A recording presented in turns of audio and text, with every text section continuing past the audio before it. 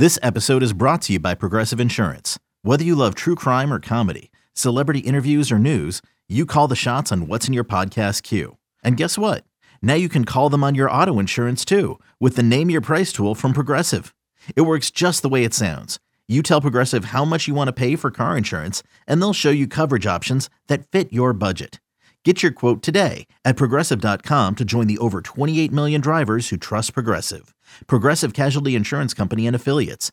Price and coverage match limited by state law. Robert Half research indicates 9 out of 10 hiring managers are having difficulty hiring. If you have open roles, chances are you're feeling this too.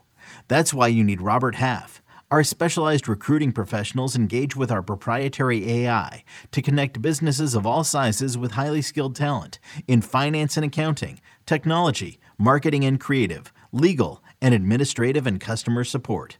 At Robert Half, we know talent. Visit roberthalf.com today.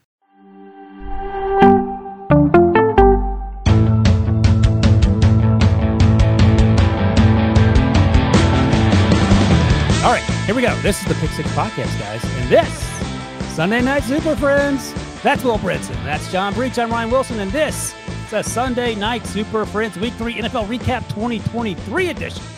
All right, so here's the plan, just so we're clear, because we get a little pushback from folks every now and then. We're going to hit on our top 10 takeaways. Not every single football game. For Week 3, the biggest storylines, the best players, the top plays, and those suspect coaching decisions that bring us together as a nation. Hello, Josh McDaniels. Man, it's an awesome day of football. First things first, though, remember, give us a thumbs up if you're watching us on YouTube at NFL on CBS. And, of course, subscribe wherever you get your podcast. Breach, so you never miss a show. All right. Hey, Wilson, before we get started, do you have a teleprompter? We're going in, Breach. Do you have a teleprompter? We saw Oh, my God. You have a teleprompter, don't you? We saw producer Harry flashing his Dolphins jersey. So first up, we're going to South Florida, Breach, are you wearing Tanner? Where the Dolphins dropped a 70-burger on the Broncos. By the way, Breach, that's only the fourth time in NFL history that a team has scored 70, and you have to go back to 1966 to find out the last time it happened. The Dolphins, meanwhile, are 3-0, in large part because Tua has been healthy. When he's healthy, he has been dealing. So think about it after how last year played out for him with all the concussions. This year around, he's been hit 5 times in 3 games. That's it, 1 sack. Real quick, funny you should mention last year, Wilson, because through 3 weeks this year, his stats are the same exact as through 3 weeks last year. That's wild. Of 101 completions, attempts, 8 touchdowns, 2 interceptions, exact same. 3-0 this year, 3-0 last year. Somehow, even with a 70-point game, Tua is the same guy. That's pretty crazy. Is not getting hit. And he's not getting hit because it feels like that last year. You don't even remember the first 3 games because of the concussions. And Brinson, let me set you up and we'll get right to it here. Here's my big takeaway. Tua is the best quarterback in the NFL. This is the best offense in the NFL. Mike McDaniel, the second-year head coach, is the best play caller in the NFL. So, Brinson, I'll ask you first if you agree with that. And the follow-up will be the same question I asked you 2 weeks ago. Is Tua worth that $55 million a year plus money? Okay, so a couple of answers to your couple of questions. One, I think the difference too is like last year they beat the Patriots 20-7, beat the Ravens 42-38, and then beat the Bills 21-19. It feels like to me that Tua is in much greater, and those are pretty good defenses too last year, by the way. Feels like to me that Tua is in much greater control of this offense this year, and that everybody in year 2 of Mike McDaniel is much more comfortable, which makes total sense. Like, we gave Mike McDaniel a ton of credit last year because he is cool little hipster dude comes in, takes over the team, runs it really well. They had these issues with the concussion stuff, but like by and large, like a really, really successful first year for Mike McDaniel. He handles the media well. He handles the players well. He is his coaches, he's just everything really well. Like you get the sense he's going to be a really good coach for a really long time. Now that can change, but I would be surprised if it did. I just feel like much more impressed by the way that Tua's performed in these first 3 weeks this season than last season. Like if you had said, his stats are exactly the same through 3 weeks, do you believe that? I would have said no. his stats can't be as good as they were because he just scored 70 points. They did win in week 2 last year by coming back, just like they did this year when they came back against the Chargers. They've been in a shootout, but they played some decent teams. And I would say that Tua is not the best quarterback in the NFL right now, but I would say that if you were doing a post week 3 MVP poll, that Tua would be the number 1 pick to be the MVP right now as it stands. What does MVP stand for? Most valuable player. That doesn't mean he's the best quarterback. Sort of does. Okay, so you want to take Tua over Patrick Mahomes? That's what you're saying. Through 3 weeks, he has been absolutely dealing. I'm just saying that he's not the best. The best quarterback is something different to me. That's why we're talking about it. Reach. Well, I was just going to say, as crazy as Brinson sounded, because it did sound like he contradicted himself, I actually agree with him that if you mix everything we've said together, I think, Wilson, you said Mike McDaniel is the best play caller. Brinson said that right now, through 3 weeks, Tua looks like the best quarterback, but that doesn't mean he is the best. If you're building a franchise and you're having a draft tomorrow, you're not taking Tua over Patrick Mahomes. I don't think so. But here is where your two things kind of mesh, is that this is from Next Gen Stats. We all saw Tua complete his first 18 pass attempts. It is that Mike McDaniel is putting in these high percentage situations where his average completion probability, according to Next Gen Stats, when he started off going 18-18, was 80.8%. That is wild. That means these guys, the routes they're running, they're getting open, and all Tua has to do is not throw the ball straight into the ground, and it should be a completion. But the fact that you have a completion probability that high on 18 straight throws is just, that is coaching. That is Mike McDaniel just devising this scheme that, again, we talk about McDaniel being part of the Kyle Shanahan tree. That's what Kyle Shanahan does. He schemes everybody open, except I think Tua's better than Brock Purdy. I think the Dolphins probably have Christian McCaffrey dices us up a little bit, but I'd rather have the receivers that the Dolphins have. Yeah. And then, you can argue about running back, but it's just crazy what Mike McDaniel's done. Well, I mean, so I think when you look at what the Dolphins are right now as a team, and somebody in the chat saying I look crazy, it's because my son sliced up my nose last night while we were wrestling around the house. Yeah. I know. Yeah. It's like, it's pretty bad. You should see the other guy. Yeah, I know. Yeah. He's grounded. 9. He's grounded in his room. I think, and I wrote about this in sort of the Sunday Pile, which you can read on CBSSports.com, but like the Dolphins, when you look at their skill position guys, one, they invested highly in these people. Tyreek Hill, they sent a ton of picks, including a first rounder for. Jalen Waddle, high first round pick. Tua, 6th overall, right? High first round pick or whatever. He was 7th. He was 5th and Herbert was 6th. Excuse me, that's right. And then you have Devin Achane, who's a 3rd round pick. You have Raheem Mostert, who wasn't a high pick, but was a priority free agent because of what he'd done in San Francisco in the run game under Mike McDaniel. And what those 3 guys all have in common as well? Speed. These guys are fast as hell. Like this group, and Tua too is even like pretty quick for his, for what he is. This group is just fast. And I think that's really important because whereas the Niners are maybe like, the Niners are so strong and they have speed too, right? Like Debo and Ayuk and George Kittle and Christian McCaffrey all fast for their position. The Niners feel like tough and like strong and physical. The Dolphins feel like if the Niners are I'm trying to think of the car comp for the Niners, like it's not a Mack truck or anything like that, but they're a H2 Hummer, and the Dolphins or like are a Lamborghini Dodge Viper. Yeah. It's like they have, so you talk about this. It's sort of like a spinoff of Kyle Shanahan's offense, right? You have, as you point out, Breach, Mike McDaniel, who worked for Kyle Shanahan, who's the whole point of these play designs, the whole point of this offense, the whole way he's building it out is to get these guys in open positions and to get them the ball. Tua doesn't have to be the best quarterback. He just has to be the best he just has to be the perfect point guard. And that's what he is. He's really good at it. He makes quick throws, he's a quick processor, quick decision maker, gets the ball, throws an accurate football, and can push the ball down the field if he needs to. But because you have all this speed, it's like every time you get one of these completions into space, it is an absolute threat to be 6 points. And when it all clicks and you have a defense that checks out because it went out on South Beach or something on Saturday night, you end up scoring 70 points. I'll just push back on that because if you watch Tua's throws, and I went back and watched all his throws for watching some of the young guys as well, no one throws with better anticipation than Tua in the NFL. So you can sort of build it around. And Breach, huge disrespect to you for not calling out Frank Smith, offensive coordinator for the Dolphins, and only mentioning Mike McD, Miami of Ohio grad. But if you just sort of discount that Tua's a function of this offense, and Breach, you mentioned he's better than Brock Purdy. He is miles better than Brock Purdy.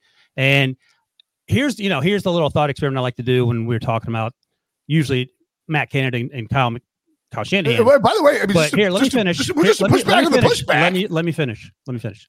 Well, don't talk about Matt Canada. So what if you put Patrick Mahomes in Miami's offense? Are they better than they are with Tua? Yes. What do you think, Breach? They're scoring as many points and being as efficient as they have been through 3 games? Yes. Okay, that's fine. We can disagree on that. And flip that. If you put Tua on the Chiefs offense, are the Chiefs as good? I don't think so. Well, there's no one throwing with better anticipation than Tua. I mean, you can go back and watch some of those throws. Now today, guys were running wide ass open, so that I would ask you to go look at the first two games. But what I'm saying is not taking away from Tua's anticipation or his intelligence as a quarterback. I'm saying the same thing you are. Like he understands the offense, he anticipates where guys are going to be, and he's putting the ball in great placement exactly where they needed to be. So like.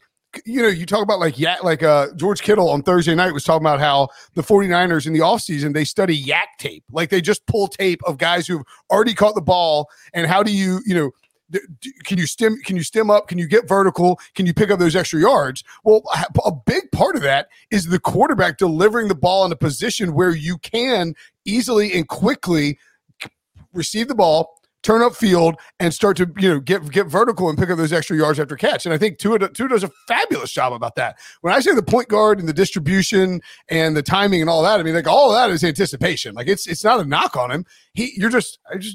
I'm taking Mahomes, Josh Allen, and a healthy Joe Burrow over Tua. All right, Breach, let me ask you this: 10 out of 10. Is Tua two-part question? Brinson didn't answer the second part of my other question. Two-part question to you: is Tua, and we're going to move on in a second, is Tua the best quarterback in that draft class that includes Joe Burrow and Justin Herbert? And are you paying him $55 million plus a year? Oh, Wilson. The answer to the question with Joe Burrow and Justin Herbert, obviously, I'm going to say no. It's not even fair to ask me. Maybe Tua can get to a Super Bowl before we put him in Does he have the to win same it? Conversation as Joe Burrow. No, I don't think he has to win it, but I think if you're the Dolphins, all you want to see this season is Tua make it through all 17 games. If he makes it through all 17 games, then you give him the contract. It's that simple. We're only in week 3. Last year in week 3, they were also 3-0. They didn't make the playoffs. We were crowning the Dolphins last year. And granted, it's a lot more exciting to crown a team after they score 70 points because that is absolutely bonkers. But again, 3-0 last year. Let's see if week 4 was actually the game, I think, a Thursday night against the Bengals where Tua got injured. So it's just, let's get through week 5, 6, 7, 8, 9, 10. There are a lot of games left. There are 14 games left for Miami. And if Tua does make it through healthy and the Dolphins are looking this good, they don't have to score 70 every week. It's okay if they only score 50. But yeah, if he starts all 17 games, I'm absolutely giving him the $55 million a year contract. Because week 1, you were less certain. Brinson, are you coming around on Yeah. I mean, look, I was right about. I read about that too. I mean, I don't think it's a matter of, again, it's not a matter of can Tua play well enough to deserve the contract? Sure. I mean, I would have thought that last year for most of the year. It's just purely a matter of if you give this guy this big contract, let's say you give him let's say you gave him this contract because as Breach pointed out, he has the exact same stats as last year as this year.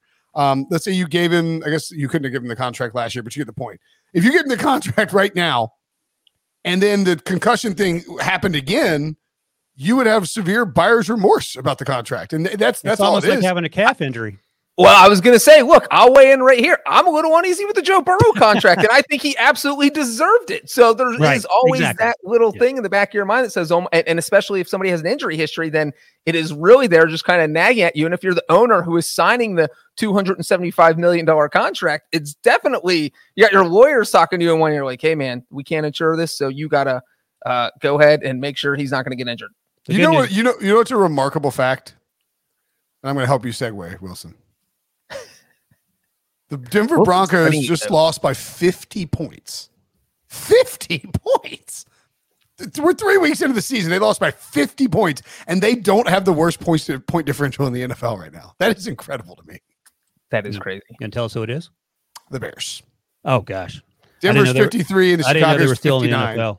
All right, let's move over to. And if the Bengals lose by 35 on Monday night, it will be them. Oh, they're not losing by 35 tiebreak. Okay, All right, let's talk about the other team could lose by 35. on the other side of the ball there who 100% no-showed.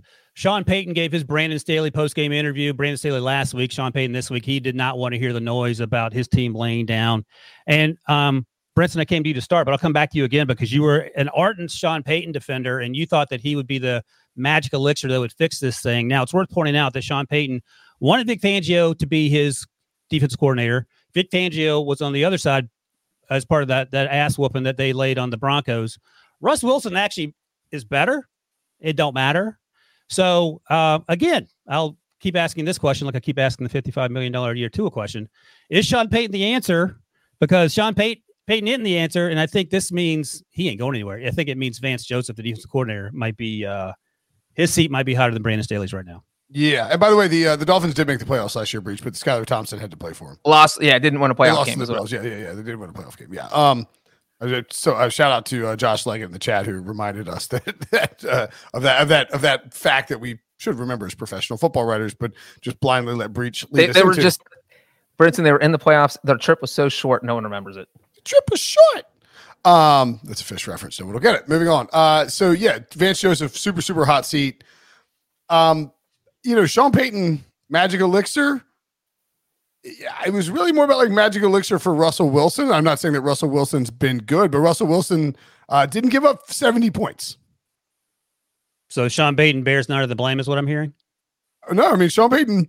Because Nathaniel Hackett took a lot of flack. He called it embarrassing and hard to watch. And then the follow-up, the reporter was like, so you called it embarrassing? He's like, yeah. He's like, well, I'm just wondering, what's the question? He's like, when you have a historically embarrassing law, Sean Payton's like, I'm not answering that question. What's next? Look, I mean, understandably pissed off. Wilson, is it you who keeps saying what if he's like Nathaniel Hackett had the worst coaching job of all time? It's like, what if Sean Payton's the second worst? Somebody keeps saying that. I didn't say that, but that's a question that should be asked, I would imagine, because what are we doing? Nathaniel Hackett doesn't look like the worst coach in Broncos history anymore, huh? No, certainly not. He didn't lose the game 70-20. He was 2-1 after 3 weeks. What's crazy about the 70 points too is that you're like, well, the only other time that happened was in 1951. It's like, who was dropping 70 burgers in 51? I guess he's just running the ball up and down the field. I guess I don't know, but yeah, Russ 23 of 38, 306, touchdown and a pick. Javonte Williams didn't do a whole lot in the run game. Courtland Sutton, okay, they had a couple of touchdowns called back. I thought the offense was fine-ish. 21-10, with like 6:31 left in the or 6:36, excuse me, left in the second quarter. You're down double digits, but you feel like the game is, somewhat somewhat within reach. And then of course, the Dolphins tackle on 2 more touchdowns before the Broncos get a field goal. It's 35-13 at half. It was just the rapid speed with which the Dolphins were scoring by virtue of just of the mistakes that the Broncos made. And like the Dolphins, it was like they were running through just wide open. I mean, even that first catch from Tyreek Hill, you see him catch it, you're like, the touchdown catch, you're like, he's going to score very, very easily. Turns a corner, up, gets up the field, and it's 54 yards in. I think that this is probably, as you point out, Wilson, a case of, where Sean Payton's going to fire his defensive coordinator. I feel like Sean Payton has got a pretty good track record when he was in New Orleans of not having a short leash, but he also was, Pete Carmichael, he called the plays. Pete Carmichael was his longtime offensive coordinator. So you didn't really have a whole lot of people that you had to scapegoat. And usually if the defense was decent, you would see I think Dennis Allen, he got his head coaching job. It just didn't feel like he fired a ton of people, right? Here, let me ask Breach a question because you're getting to a point here. So Justin Simmons was out, Frank Clark was out. You can make excuses if you want, but I don't think there were 70 points, Breach. And let me read you 2 stats from the Miami offensive side of the ball, and then explain to me how Vance Joseph is going to have a conversation with his head coach on Monday morning when they have their little meeting here. The odds of Tua, and you sort of touched on this, and this is next gen stats. The odds of Tua completing every one of his 16 pass attempts in the first half based on completion probability, 2.2%. And he did it. And this other stat I want to read you, again, next gen stats. Everyone at Tyreek Hill's 9 interceptions against the Broncos came on an in-breaking route. 157 yards on in-breaking routes is the most in a game over the last 4 seasons. So again, if I'm Sean Payton and you're Vance Joseph and I say, hey, how do you explain this, Vance? What are you going to say? Well, if you're Vance Joseph, at some point you think you would have just said, hey, guys, watch for the in-breaking route with Tyreek Hill, where somebody just says something. But so some of this is all combined because obviously you're Sean Payton. You're going to get grilled for this and what the offense did. And I see some people saying that Russell Wilson piled up garbage time yards with his 300-yard game. That is not actually the case. Russell Wilson had nearly 200 yards at halftime. If you told a Broncos fan that Russell Wilson, he had 193. If you said Russell Wilson's going to throw for 193 in the first half and be on pace for 400 yards, they would assume that they would have been thrilled. They would have given you any amount of money to see those stats until they also saw we're down by 3 points, maybe 6 points, maybe we're winning. So nope, you're down 35-13, guys. Yeah, exactly. And so the Broncos offense wasn't horrible. It's just like the defense, I don't want to say they gave up, but it just seemed like they got out there, realized after, 2 possessions, maybe the first play with Tyreek Hill, that they were just completely overmatched, that they watched the wrong film or something this week. And it felt like they watched the wrong film. That's what it looked like. And so you got to the first possession of the second half. Dolphins are up 35-13. The Broncos could have gone down, scored, made it 35-20. But when that didn't happen, it really just felt like the defense mailed it in. They're like, we're not coming back. Our offense stinks. We stink. We're done. Let's just not let them score 70. But then the Dolphins scored 70 anyway. So I think heads are going to have to roll. If you're Sean Payton, this is too embarrassing of a loss for someone not to lose their job. So I won't be surprised if Vance Joseph is gone. Maybe this week, maybe next week, but I don't think he's going to be around for more than one season with Payton. Well, so, I mean, it's like, as I pointed out too, they were move on quickly on this. Give me something. Give me like 1 minute, so we'll keep moving. So we don't. Yeah, I mean, like they were down 21-10, right? They kicked a field goal to make it 21-10, and so you're like, all right, this is going pretty poorly. Let's just try and get to half, right? With I think 6:41 left. Like let's just try and stem the tide here. The Dolphins march. They punch it in with a minute, like just under the 2-minute warning, with a Raheem Mostert 20-yard touchdown run, and then immediately after on the next possession, Courtland Sutton fumbles after he catches a pass from Russell Wilson. The Dolphins take it back to the 3 and bang, punch it in. It's 35-10. So it's like at that point, your defense is like, dude. I mean, what? Like, I mean, as Breach points out, they probably checked out. So. Just one word answer. Brinson, are you any hope this Broncos team makes the playoffs? Nah. Breach? Is there any hope they make the playoffs now? This year, yeah. By the way, 0-3, typically 2.5% chance to make the playoffs, and I think for the Broncos it's probably a negative number. Quickly, most losses by 50 or more points in NFL history. The Broncos have 3, and the other team that has 3, the Rochester Jeffersons, who were last in the NFL in 1925. They tied the freaking Jeffersons? The Jeffersons. Not the George Jeffersons, the Rochester Jeffersons. But to get a Rochester Jeffersons jersey. All right, Breach, coming back to you. I'm going to give you 3 upsets from Sunday's action. You tell me which one was worse, because I have an idea. Texans over the Jaguars. Colts overtime over the Ravens. Are the Cardinals beating the the breaks off the Cowboys? Which one are you going with? I am going to go with the Cardinals beating the doo-doo out of the Cowboys. We're talking upsets now, so I'm not going to go too deep into this on the Cowboys side, but I will say the Cardinals, Jonathan Gannon, this is like underrated who I would give my coach of the year vote to through my NFC. I'd give the AFC version to Mike McDaniel. But what Gannon has done, this team, everyone thought they were going to go 0-17. They looked horrible. Everyone thought they were tanking. And you look at what they've done this season. I mean, they're legitimately 6 plays away from being 3-0, which is absolutely bonkers when you think. I mean, they led Washington 16-10 in the fourth quarter. They had that 28-7 lead against the Giants in the third quarter, and they smoked the Cowboys. Their first regular season depth chart had an or at quarterback. They're doing all this with Josh Dobbs at their quarterback, who literally got signed to the team like 2 weeks before the season started. Think of your Dak Prescott or Sam Howell or Daniel Jones. You're getting outplayed by this guy who signed with the team less than a month ago. I mean, it's absolutely nuts. And that's really credit to really Jonathan Gannon. He was I feel like people were laughing at him in August. Now he's kind of getting the last laugh with, hey, look, we're actually not that bad, and we're going to play tough. And it's to his credit that this team didn't go out there and flop and fall on their face. And now I think you have to take Arizona seriously. So I think the card. I know that's weird. It's just not that they're going to make the playoffs, but that they can win any. They're not a homecoming game. And this is not. I mean, this is not a joke. This is serious.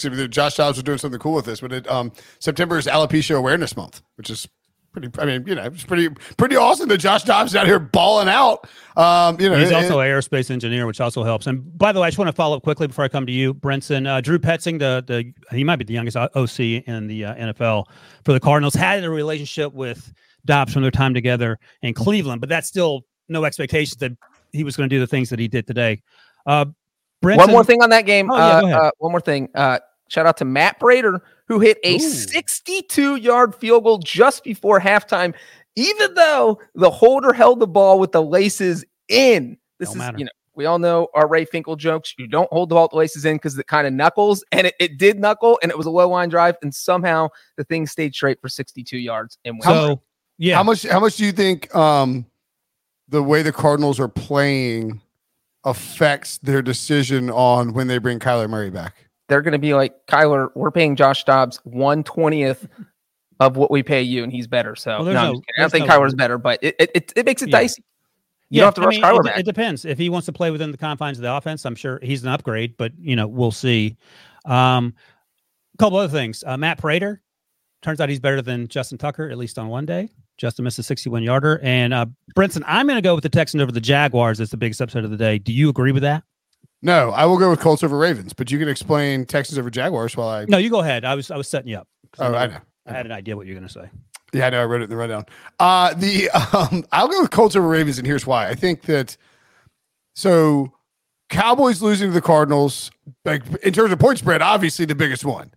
But I think the Cowboys probably kind of mailed this. Like, we're going to go to Arizona and beat the brakes off of this. Like, we got a third straight bad team to start the year. Like, let's just go do what we do, boys. And I think they walked in. They took the Cardinals lightly, and it's not going to hurt them over the long haul in terms of the NFC. However, and I was going to say Texans over Jaguars because that's a pretty huge one. But I think the Jaguars can bounce back. I have major concerns about their offensive play calling. Doug Peterson may need to step in, and of course, can their offense get better? But the Colts over the Ravens, they did this with a backup quarterback against an undefeated Baltimore team, and you have and I think that you have the Baltimore Colts factor, which nobody really actually cares about, but kind of a revenge game, maybe, like a really old revenge game. And I think it'd be a revenge game for Baltimore, Brinson. They're the ones that lost. Oh, yeah, that's right. Yeah. Well, yeah, you can do it either way. But you have Gardner Minshew comes in for Anthony Richardson. You have Shane Steichen winning this game, which really, you're a first-year coach. You got a banged up rookie quarterback who's missing the game with concussion issues. And then you go and win it with your backup quarterback. That's huge. Colts defense plays really well. And I think now, the Colts could have beaten the Jaguars in week 1. They smoked the Texans in week 2. The Colts aren't that far from being 3-0. And I think you can make a reasonable case that in the AFC South, where the Jaguars are struggling, the Titans have struggled, the Texans have struggled. The Colts are a viable contender to win that division in a year where nobody thought they would be even in the mix. They're 9 months removed from having Jeff Saturday as their coach. And so for me, that's why this win over the division leading Ravens, who were a huge favorite, I think 7.5 points in this game, beating the Ravens straight up with your backup quarterback, when you're undermanned like the way they were, to me, and when no Jonathan Taylor still, he's on the sidelines. Maybe now he's, that helps you win some games. You bring him back in. Maybe he gets back in the fold to give him a little more money. I'll take the Colts over the Ravens as the biggest upset from a macro standpoint. I think Zach Moss made a good case for why Irsay may have fallen ass backwards. 30 carries, 122 yards. So Jonathan Taylor is clearly a better football player, but price per carry may be something that continues to be a talking point. And for the second straight upset, let me give my kicker shout out to Mr. Matthew Gay, who made NFL history with literally one of the best kicking performances in NFL history. He hit 4 field goals of 50 yards or more, which is the most kicks from that distance that any kicker has ever made. Justin Tucker has never made 4 50-yard field goals in a single game. Sebastian Janikowski, never done it. Matt Gay is the only person who has done it. And the crazy thing is, this is a guy the Colts gave a lot of money to during the offseason, and it really was an eyebrow-raising move. Because this is one of those things where you don't spend a lot of money on a kicker unless you think you're close to that's the thing that'll put you over the Super Bowl hump, where it felt like the Colts were so behind everything that they weren't going to be good this year, and now they are looking good. And I'm guessing the Rams are regretting letting this guy walk in free agency because Gay crushed it. And as I think you mentioned, Wilson, Justin Tucker did have a chance to win this game in regulation with a 61-yarder, but he fell about a yard short. So the fact that this was bad weather, we knew the tropical cyclone was going through, and although it wasn't pouring down rain, it was a wet field. It was a mushy field. It is not easy kicking weather. And for him to do this in that game and really win the game for the Colts was impressive. Well, let me follow up on that. Mush, it's a turf field, so does mush come into play there? Well, I mean, like the turf is still wet, so it's like and most of the field turf has the little kind of tracky, tire, the rubber pellets. And by the way, apropos of not nothing, but I felt like I did the thing with the 2 big TVs, the 2 4 multi-box things today on the YouTube TV, which is pretty cool. Like YouTube TV. What's that? No, you called it the YouTube TV. That's the YouTube TV. Like they have these channels where it's like random, and they do it for college too. It's like random, and you could have like 4 games on one TV. I decided I basically had like a giant like vertical octo box going. I felt like it was almost like I want to do it like one more week and see if it's almost like a little bit overwhelming. Like I need like 3 games on each TV, maybe. You know what I mean? Like it's hard to watch 9 at once. I will say that. It's hard to watch 8 games at once. Is what I'm. I do, and we don't have to get off of this. I do the Scott Hansen, and then the red zone, and then I just have two other games on. That way I can. Yeah, I usually do that too. But I was like, oh, I'm going to try these 2 multi boxes and see if it can work. And I felt like you could kind of like get lost in the sauce on some stuff. I do red zone in 3 games. By the way, Breach, you didn't mention this, and you might get your kicker badge revoked. Not only did Matt Gay kick 4 50-plus yarders, he striped 4. Like there was no question about any of them, despite right down the middle, and they all made it by probably 5 to 7 yards, which from the distance he was kicking from, that weather was. They all would have been good from 60. Yeah, that was an MVP performance, even by non-Breachian standards. All right, so I guess I'm left. I got to go with the Texans over the Jaguars. Mostly 2 parts of this. Shout out to C.J. Stroud. There was a conversation, and I think there's a lot of truth to it. Leading up to the draft, the Texans necessarily weren't sold on CJ at the number 2 pick. And then they did all that math, and Daniel Jeremiah actually predicted it in his last mock draft, I think, where they traded back up and got both CJ and Will Anderson, 2 guys they really liked. I'd heard that they were going to take Will at number 2. Will blocked a kick today, a field goal. And then CJ, as you see here in this graphic from our dude Harry here, most passing yards in the first 3 career games ever. CJ Stroud at 906. So he balled out. Tank Dell, their draft pick, balled out at wide receiver. Will Anderson was making plays. Blake Cashman had the interception on a really poorly thrown ball from Trevor. They had some silly turnovers on the other side of the ball, despite the interception from Trevor Lawrence. And Brinson, I thought it was interesting that you mentioned the play calling. Look, man, we ain't talking about Matt Canada and Luke Getsy. We're talking about Doug Peterson, who reportedly, according to some Twitter reports, took over play calling at halftime. He was asked about it. Well, Press Taylor's been calling plays. Sort of gave a coy answer to it. So whether it's Press Taylor, who is Zach's brother, the coach for the Bengals, who a lot of people respect around the league. Are they really brothers? I didn't know that. Yeah. A lot of people respect around the league. Well, that says a lot. That a lot of people everything. respect around the league, and they expect him to be a head coach at some point. Or whether it's Doug Peterson, who is the dude. So, I mean, there are no excuses about, blame the play calling. I mean, you can, but that's a huge problem, it feels like. So, Brinson, do you want to defend Doug and/or Press and/or Trevor Lawrence? Well, I would say that if Doug took over at halftime, it is somewhat telling that the Jaguars didn't score in the first half and that they did score in the second half. Look, you give up 37 to CJ Stroud and the Texans, and you're going to have a bad you're going to have a bad time.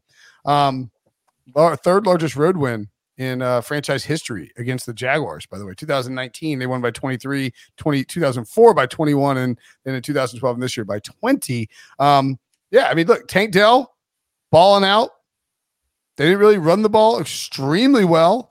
They just sort of took care of business. They had an 85-yard kickoff return by a big man, which we talked about, right, Ryan? On Andrew Beck, baby. On our Nissan Play of the Game. And, they had that long pass from Stroud to Tank Dell, or a long touchdown score. I mean, I think for me, if this is going to be a case where Doug Peterson calls I thought the offense looked much better in the second half. Now, granted, they're trailing by double digits. It's 17-7 when Tank Bigsby punches that touchdown in with 11-17 to go. I think I would want if the offense is going to be as lethargic as it was in parts of week 1, week 2, and then the first half of week 3, then I think it's time for Doug Peterson to take over and let Press Taylor do some other OC stuff, a la he can call the play, he can tell Press what the plays are, and Press can call him into the quarterback or whatever the hell they want to do. But I mean, I think Doug Peterson needs to be calling the plays. If we saw what we can get for, you score 17 points in the second half, I mean, that's not, going to win you a game if you give up 37. But I think the larger point is the Jaguars defense is not good enough to just keep them in games single-handedly most of the time. Well, I mean, they weren't playing the Dolphins. They were playing the Texans. Well, they shut down the Chiefs last week, though. Who did? The Jaguars. Oh, well, that's sort of the opposite of what you're saying, isn't it? I would say most of the time it's not going to keep them in games. Like, if you're giving up 37 to the Texans, you're going to need to be an explosive, high-powered offense. They have the weapons to be that offense. And so it's like, I mean, I don't know. Let Doug Peterson call plays moving forward, I think, is the answer. Well, and because you guys mentioned that, I will throw out real quick. Trevor Lawrence in the first half, 10 of 16 for 89 yards, 0 touchdowns, 0 interceptions. Second half, 17 of 24 for 190 yards with 1 touchdown and 1 interception. But as Brinson pointed out, they were trailing, so they were kind of in a position where they had to throw the ball more. I don't know that he was that much more efficient in the second half. And real quick, again, special teams, such a huge part of this game, just like all the upsets we talked about. You guys mentioned the kickoff return for a touchdown. You guys mentioned the blocked field goal, which, by the way, after the blocked field goal, the Texans got the ball 41 yards away from the end zone and scored a touchdown. So they used that short field to get a touchdown. And then let's not forget that early in the game, the Jags could have scored the first points, but their new kicker, Brandon McManus, missed from 48. So Jacksonville blocked, I think, right? No, the first one was a miss. The second one was blocked. Okay. So Jacksonville had a total special teams meltdown in this loss. Can't win without special teams, Breach. All right, hey, smash the like button, people. If you're in the chat, if you're listening to the show on YouTube, the ratio of people watching to likes is not proportionate. So smash that like button. Throw Ryan Wilson a bone. He's being judged for this. I think we put it on Twitter one day and say, if this gets 5,000 likes, Brenton will shave his beard. That's a good one. That's 5,000 likes, and we'll advertise it all week. I don't think I'm gonna. If I'm shaving my beard, it's probably not gonna be in the fall or the winter because it's just a lot harder to get sun on it. Like it would need to be summer, because it's gonna be. No, it needs to be December because then everything will be the same color. Breach makes a good point. All right, moving on. Let's do the farmer's tan. I'm more tan than it looks right now. It's just the lights are very bright. If I lean back like this, it's a lot more. There, that's better. I mean, Breach, you look like you're wearing a heavy layer of some kind of makeup. That's my kid put it. No, I'm just kidding. I was outside you have a toddler just outside all the time. You are outside a lot at the playground. All right, let's keep talking about the quarterbacks, Trevor Lawrence in particular, and Brinson, I'll come to you. Which young quarterback had the craptastiest day? I think I just made that word up. Trevor Lawrence, we just talked about him. Sam Howell, who was sacked 9 times and threw 4 interceptions in a game that he doesn't have to worry about forgetting because I'm pretty sure he lost his memory the way he was being treated by that defense. They went after him. Or Justin Fields, who has been living one long nightmare for his duration in Chicago. His teammates and his coaches refused to help him, and it was a particularly long day in Kansas City. He finished 11 of 22 for 99 yards. Teammates dropping passes. Questionable play calls, the same old there. For me, I think it's probably Trevor Lawrence, not based solely on the numbers. You hate Trevor Lawrence, though. But I think the issue with Sam Howell is, like 9 sacks. That can't all be on you. So, Brinson, who are you going with? I'm going to say Sam Howell because right back at you. Yeah, well, I mean, I think that you can make the case for all these guys. You could say Trevor Lawrence because he, like the Jaguars are supposed to beat the Texans. Like Pete Prisco said that he thinks they could be the 1 seed in the AFC, and based on the fact they were going to play all these different rookie quarterbacks, well, you barely beat Anthony Richardson, and you just lost to CJ Stroud, so that's a problem. And Lawrence was not good. You were a huge favorite in this game. Fields has been bad all year long. On the other hand, like, was Justin Fields' performance even the third worst thing about the Bears week? No, probably not. And you're going against the Chiefs, and you're Chicago, and Chicago drafted Mitchell Trubisky over Patrick Mahomes. I could have told you Mahomes was going to have a revenge game in that spot. So I'll go to a different revenge game. Sean McDermott against his old boss, Ron Rivera. Didn't even fire him, but just Sean. I can see William and Mary guys are spiteful, even like in unnecessary spots. And so I could see Sean McDermott somehow like wanting revenge, wanting to show up Ron Rivera. And Sam Howell, 4 picks, 9 sacks, 9 times. The sacks aren't great, but sacks are a quarterback stat to a degree too. You're holding the ball too long, you're getting pressured. Sure. The biggest problem for me with the Sam Howell thing is, and like I'm a big Sam Howell guy, and I think he'll get better throughout the year. Buffalo was a really tough test, but you have now, by doing this at home in front of new owner Josh Harris, really put a target on Ron Rivera's back. The Commanders are 2-1, which is nice, but we sort of think that maybe it's a little bit of smoke and mirrors. And if Howell, which by the way, this headshot just ridiculous, like you can tell he went to UNC. If he keeps playing like this, if he plays like this at all, and Ron Rivera's entire premise of this season was trotting out 5th rounder Sam Howell, who can put up a 41.5 passer rating and throw 4 interceptions in a single game, Ron Rivera is putting himself squarely on the hot seat. And so because of that, I will say that Sam Howell had the worst performance because it jeopardizes way more jobs than the other 2 guys. Let me say this quickly, just to touch you up. So highest expectations for Trevor Lawrence, I would imagine, coming into the season. And then Sam Howell, who knows, Justin Fields feels like he's on his way out the door. So do you agree with Brinson? Well, I feel most sorry for Justin Fields because I agree with that. Imagine playing in front of Taylor Swift and only throwing for 99 yards. It is. That's embarrassing. I wouldn't even be able to show my face in public for a week. But like we all said, there was you just have to shake it off and like get back on the horse. I mean, that's all you gotta do. Brinson. Please don't laugh. But look, there were 0 expectations for Justin Fields. No one thought the Bears were going to win that game. So he played exactly how everyone thought he was going to play. There's no disappointment there. Trevor Lawrence is interesting, but I just feel like the Texans are his kryptonite. He cannot beat the Texans. It's like Joe Burrow versus the Browns. Trevor Lawrence 1-4 against the Texans in his career. He was favored. Jacksonville was favored in all 4 games that he lost to them. He is the only starting quarterback since 1970 who has 4 or more losses to a team that he was favored to beat in his first 3 seasons. So that is a little bit crazy. So I'm also going to go with Sam Howell. I'm going to agree with Brinson here. And I think my thing with Sam Howell is that, look, he looked good the first 2 weeks. He threw 2 touchdown passes last week against the Broncos, that wild comeback win.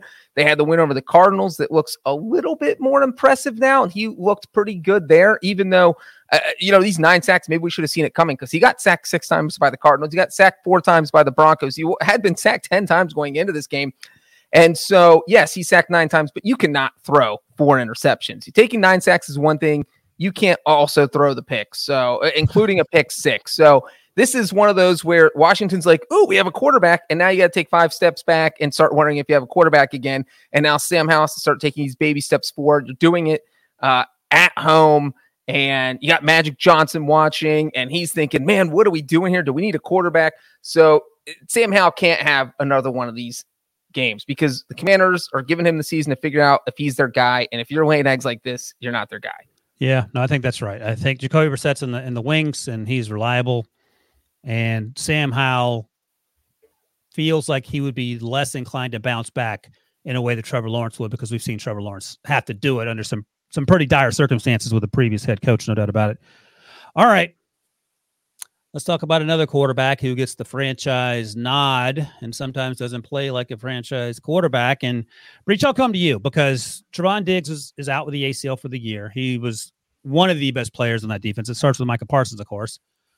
Dak Prescott, for the first 2 weeks of the season, wasn't really asked to do much. The defense sort of did the heavy lifting. And you might say, well, the defense didn't hold 100% of the bargain against Josh Dobbs, but you can't say that without laughing. Terrible interception at the end of the game. And I went back and looked. That last drive, it was 28-16, Arizona scored. And our guy Mike McCarthy follows us up. They get the ball at 7:22, and they run a 14-play drive that ends in that interception. Use up 4.5 minutes. 8 of those plays are run plays, and there is no urgency. And I'm sort of confused by that. But are you putting this on Dak? Is it Mike McCarthy being without Kellen Moore? Is it something else? Is it the injuries? Are you concerned about the Cowboys? Because this feels like the Cowboys charging in a Cowboys way.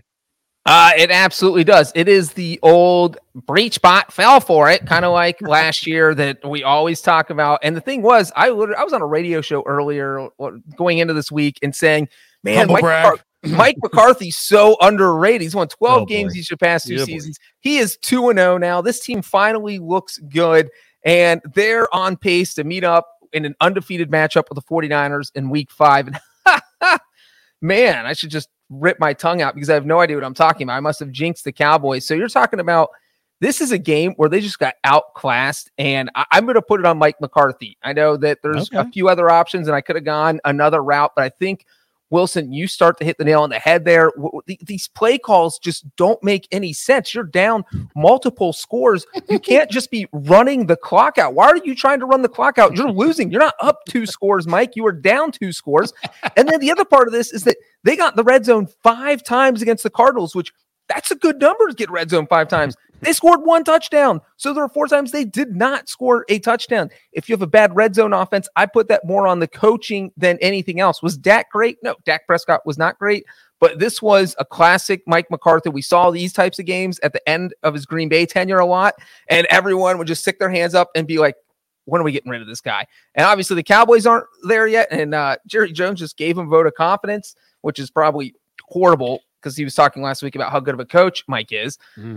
Just as I was. So, yeah, I'm going to put this on McCarthy for bad play calling, bad red zone play calling. Just hopefully it's a mulligan. I don't know what's going on here. I think the other thing, too, the other reason you can put it on Mike McCarthy is the Cowboys sleepwalked into this game. Like, they rolled out of bed and trotted down to State Farm Arena or whatever it is, and we're like, all right.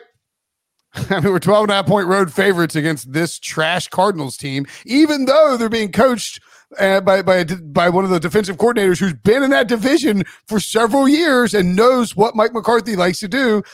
Kellen Moore have been calling plays, but still, you've seen this personnel plenty of times. You're missing it was Zach Wilson, Zach Martin, and who else was ruled out right at the it was kind of a they're missing 2 offensive linemen. Yeah, 2 starting offensive linemen. It was sort of a surprise, like, oh, they're going to be missing 2 offensive linemen. That is concerning. But man, I don't know. I put it on. I put some of it on Dan Quinn and the defense too. And look, last week, the last 2 weeks, Dan Quinn's going to have his pick and litter when it comes to whatever job he wants. And Mike McCarthy's really coaching this team well. Micah Parsons, Jim Nantz was on CBS this morning and called him like a Lawrence Taylor player. Jerry Jones said the same thing, right? We've heard, we were praising, we put Micah Parsons. We did a ranking show with Prisco and had Micah Parsons in our top 5 non-quarterback MVPs, and said he would probably be in there even if you included quarterbacks. So it's like all of this hype for the Cowboys after 2 weeks of just running a cement truck over the Jets and the Giants, and we're like, well, the Cowboys, they are here. And maybe we were a bit premature because the Arizona Cardinals, that's about as easy a start as you can get if you're an NFL team. Giants, Rodgers-less Jets, and the Josh Dobbs-led Cardinals. And so 2-1's fine, but that game was you could put it on the defense for not being prepared. You put it on Mike McCarthy for not they didn't come in ready to win that game. They came in and looked sloppy, looked lazy, and the Cardinals took it to them and outcoached them. So I put that on the coaching staff for sure.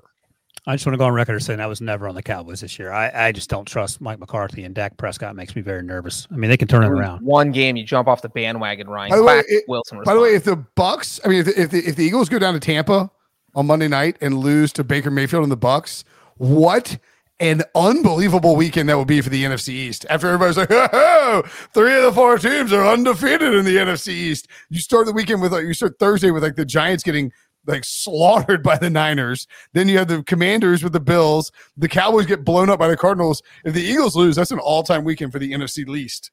The Bucks are the only team in the NFL without a turnover.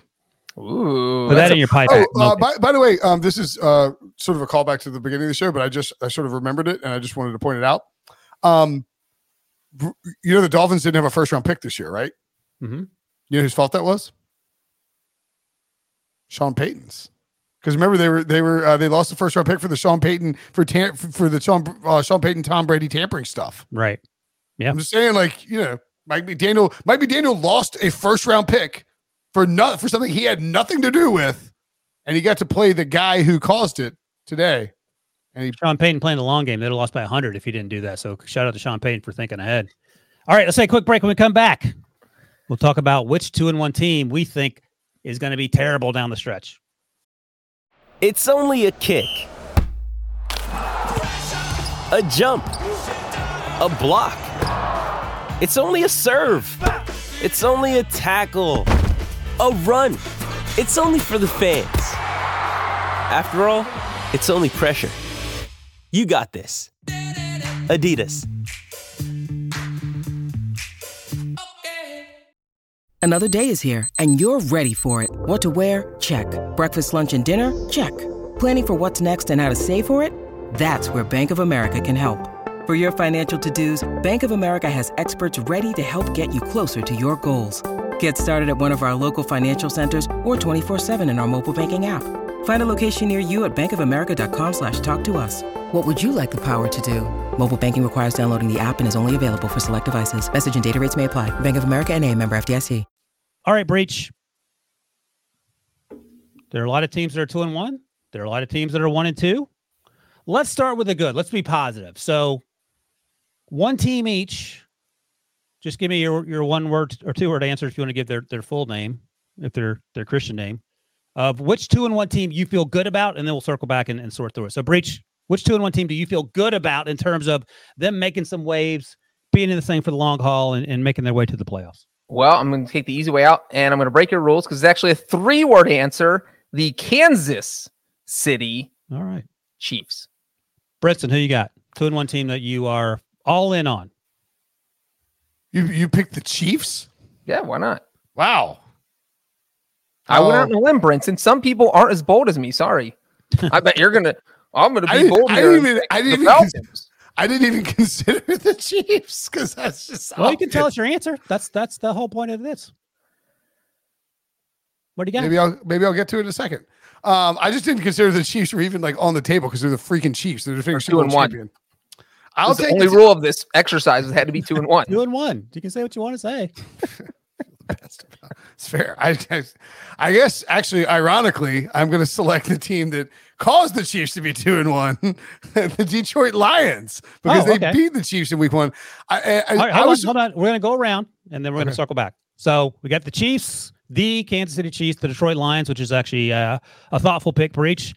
And I'm going to get even more thoughtfuler. Make up a word here. I'm going with another 3-worder, Green Bay Packers.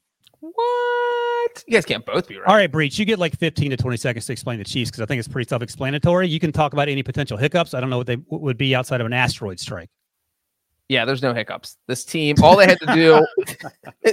Fair enough. They're going to make as long as Patrick Mahomes stays healthy. We saw his ankle get banged up, which obviously isn't good. But you know what? He didn't have to play the entire game because he didn't even get asked about his ankle. He got asked about Taylor Swift. And you look at the Chiefs, their schedule. They don't play a team with a winning record until November, but that game is against the Dolphins, and it's in Germany. Pick 6 in Germany for that game. What do you guys think? Yeah. I wonder how Tua will do in Germany. All right, well, that was an easy one. Brinson, you can give a more passionate defense for the Detroit Lions who had a little bounce back. Not a whooping, but pretty close. I really took it as like 2-1 team we feel good about. I mean, Breach did the right thing. They say, I'll take the Chiefs. I sort of took it as like we are like team that got back to 2-1 that we're now, sort of like, okay, I feel pretty good about it. I'm not a team that blew out the Bears and like sauntered to 2-1. Can we talk briefly about Taylor Swift and Travis Kelce, by the way? I'd prefer not to, but if you want to go for 30 seconds, you certainly can. God, you're such... I mean, everyone's talked about it. What is there to say about Taylor Swift? What do you want to say? I mean, I just think it's insane that like Travis Kelce went to a concert at Arrowhead Stadium and brought up his bracelet with his phone number on it, like the Taylor Swift friendship bracelets to try and, you know what I'm talking about, right? I can Brenton, envision. if you're trying to say he has more game than you, we already know that. You don't have to give deep. I think there's a Taylor Swift bracelet like up. Anyway, the point being is that like he went and then it was like reportedly struck out, and then these rumors started bubbling up that they were kind of seeing each other, and then she came to the game. Taylor Swift's probably the most famous person on planet Earth right now. Is there somebody more famous than Taylor Swift right now? Well, to Breach's point, you don't want to be Justin Fields and throw for 99 yards. So exactly. I'm just saying Taylor Swift was in the Kelce's luxury box at the Chiefs game in Arrowhead Stadium, sitting with Travis Kelce's mother, hanging out with him. Like, they're straight up dating. This is going to be like, if you think this isn't going to be a thing every week, it is. Like, the cameras cut to her like 12 times on the Fox broadcast. Every time there's a score or like something weird happened, they would pan up to Taylor Swift. This was like all anybody was talking about on social media was Taylor Swift. Patrick Mahomes wasn't asked about his ankle injury or beating the brakes off the Bears. He was asked about Taylor Swift.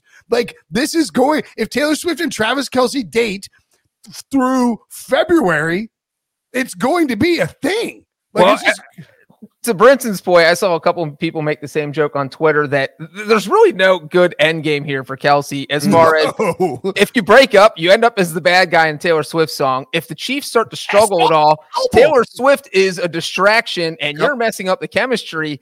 And the only way this ends well is if they somehow get married. But then this whole thing would become a circle because all anyone's going to talk about is or you win the Super Bowl and then like you break up in the offseason and then you lose the Super Bowl. And it's like you got to get back together with her. Yep. Wilson, I mean, you can't. I'm sorry. Look, you can't be the leader. What's the reason? You can't be the leader of this podcast and just have no interest in talking about Taylor Swift and Travis Kelce when it was like the biggest story in the afternoon games on Sunday. I thought the Cardinals Dallas game was the biggest story in the 4 p.m. window. Breach, tell him that the Taylor Swift was easily the most talked about story. Oh my God. Here's how we'll know, and then we'll move on. Breach, did you write a story about Taylor Swift today for CBSSports.com? I did not. That is not the big. Somebody else, Taylor Swift beat writer though, so that's not on me. Somebody else beat him to it while he's writing a Scoregami article about the Dolphins. And by the way, also making matters worse, Taylor Swift is an actual Eagles fan. She's written songs about talked about the Eagles in her songs. So now she's dating the tight end of the team that beat her favorite team. Like, think about how Philly fans feel. Yeah, I mean, Brady Quinn's sister's married to AJ Hawk. They worked it out. It's fine. Notre Dame and Ohio State. All right.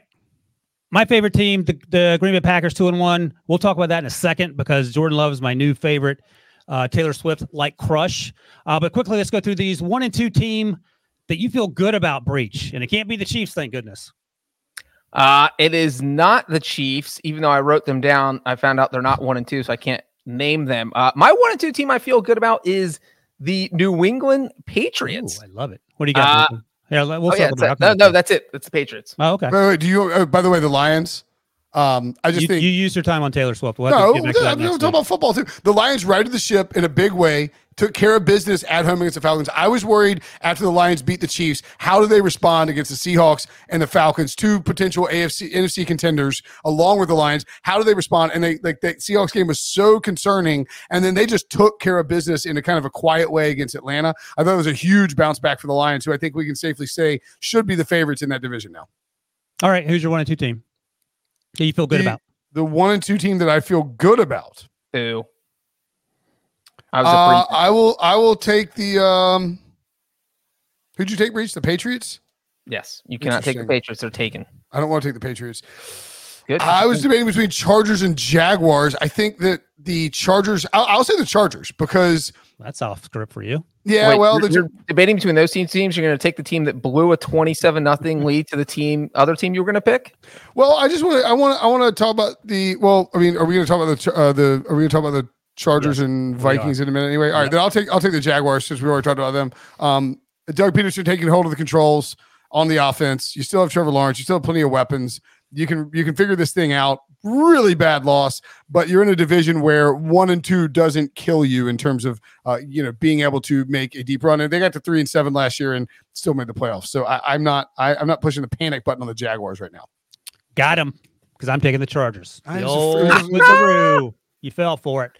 I'm all in on the Chargers until they take Brandon Staley and fire him into the sun. Until that moment, they're my team. All right, so Breach, we're going to do the bad side of this, and we'll just go through the team so we can keep this thing going here. 2-1 team you think still stinks, and a 1-2 team that you're convinced they're worse than ever. Well, I don't even need to talk about them because we already did. It's the Washington Commanders. All right, what about 1-2? You have a 1-2 entry? The 1-2 team that their season's already over is the New York Football Jets. Oh, the Jets. Okay, Brenton? I'll stay in New York with my 1-2 team and say the Giants. I was going to say that could have gone either way. Yeah, but I think the Titans would also qualify too. Just you're like, oh man, it's still a bad division. The Giants, man, in that division, it just can't, I don't think you can feel good about where the direction the Giants are headed. And then Ian in the chat called me out for this, but you know what? I will stay on brand. And the 2-1 team I don't feel good about is the New Orleans Saints. Yeah. They lose that game to the Packers today. They lose Derek Carr for some time. It may be. We'll see. We'll see. It's his AC joint, which it felt like the report that came out was like, who knows how long it's going to be. But I feel like an AC joint is usually like a couple of weeks, right? Jameis didn't play poorly, but I mean, that team was up 17-0. So I just don't. There's nothing. They haven't been good on offense in any of the, even with Derek Carr in there in the 3 weeks we've seen him play. And the defense has been good. But have they played anybody good? Titans, Panthers, and Packers. Like I feel like the Saints get a hold of something like a good team, and they get their doors blown off. Good thing they didn't face Andy Dalton. Am I right, Breach? All right, I'm going to go with the Saints were on my list too, as was Washington. But I'm going to go with the hometown Steelers. I'm not buying that Matt Canada nonsense. Big deal. You beat the team that's in the 1-2 list for me, the Raiders. Hooray! You're good at beating terrible football teams on national television. So wait, the Steelers and the Raiders are your two teams? Yeah. All right. But the team that I mentioned that I'm in love with at 2-1, Breach and Brinson, are my Green Bay Packers. So I watched that we had the Jordan Love game here locally, so I watched that on one of the my little 8-inch televisions from back in the day. That guy is dealing, and they were getting their asses handed to them, and it had nothing to do with Jordan Love. Jaden Reed, the second-round pick out of Michigan State, dropped about 15 balls. So he made a great catch towards the end there. They were without some of their key players. Christian Watson still wasn't there. Aaron Jones didn't play. David Bakhtiari didn't play. It didn't matter. It feels like, I wonder if Matt LaFleur in his heart of hearts wonders or even hopes that he had gone to Jordan Love last year. Not that he was better than Aaron Rodgers, but you get a year into the system, so on and so forth. But at no point did Jordan Love look upset. He forced an interception in the third quarter when they were down 17-0. But after that, and before that, he was absolutely dealing. It certainly helped that Derek Carr went out. So I'll ask you, Brinson. Jordan Love's I won't even ask you. I'll tell you. Jordan Love is going to be the Packers' long-term quarterback, no doubt about it. How far can this team go? Because it feels like that division is wide open. Yeah, definitely is. I mean, the Vikings aren't very good.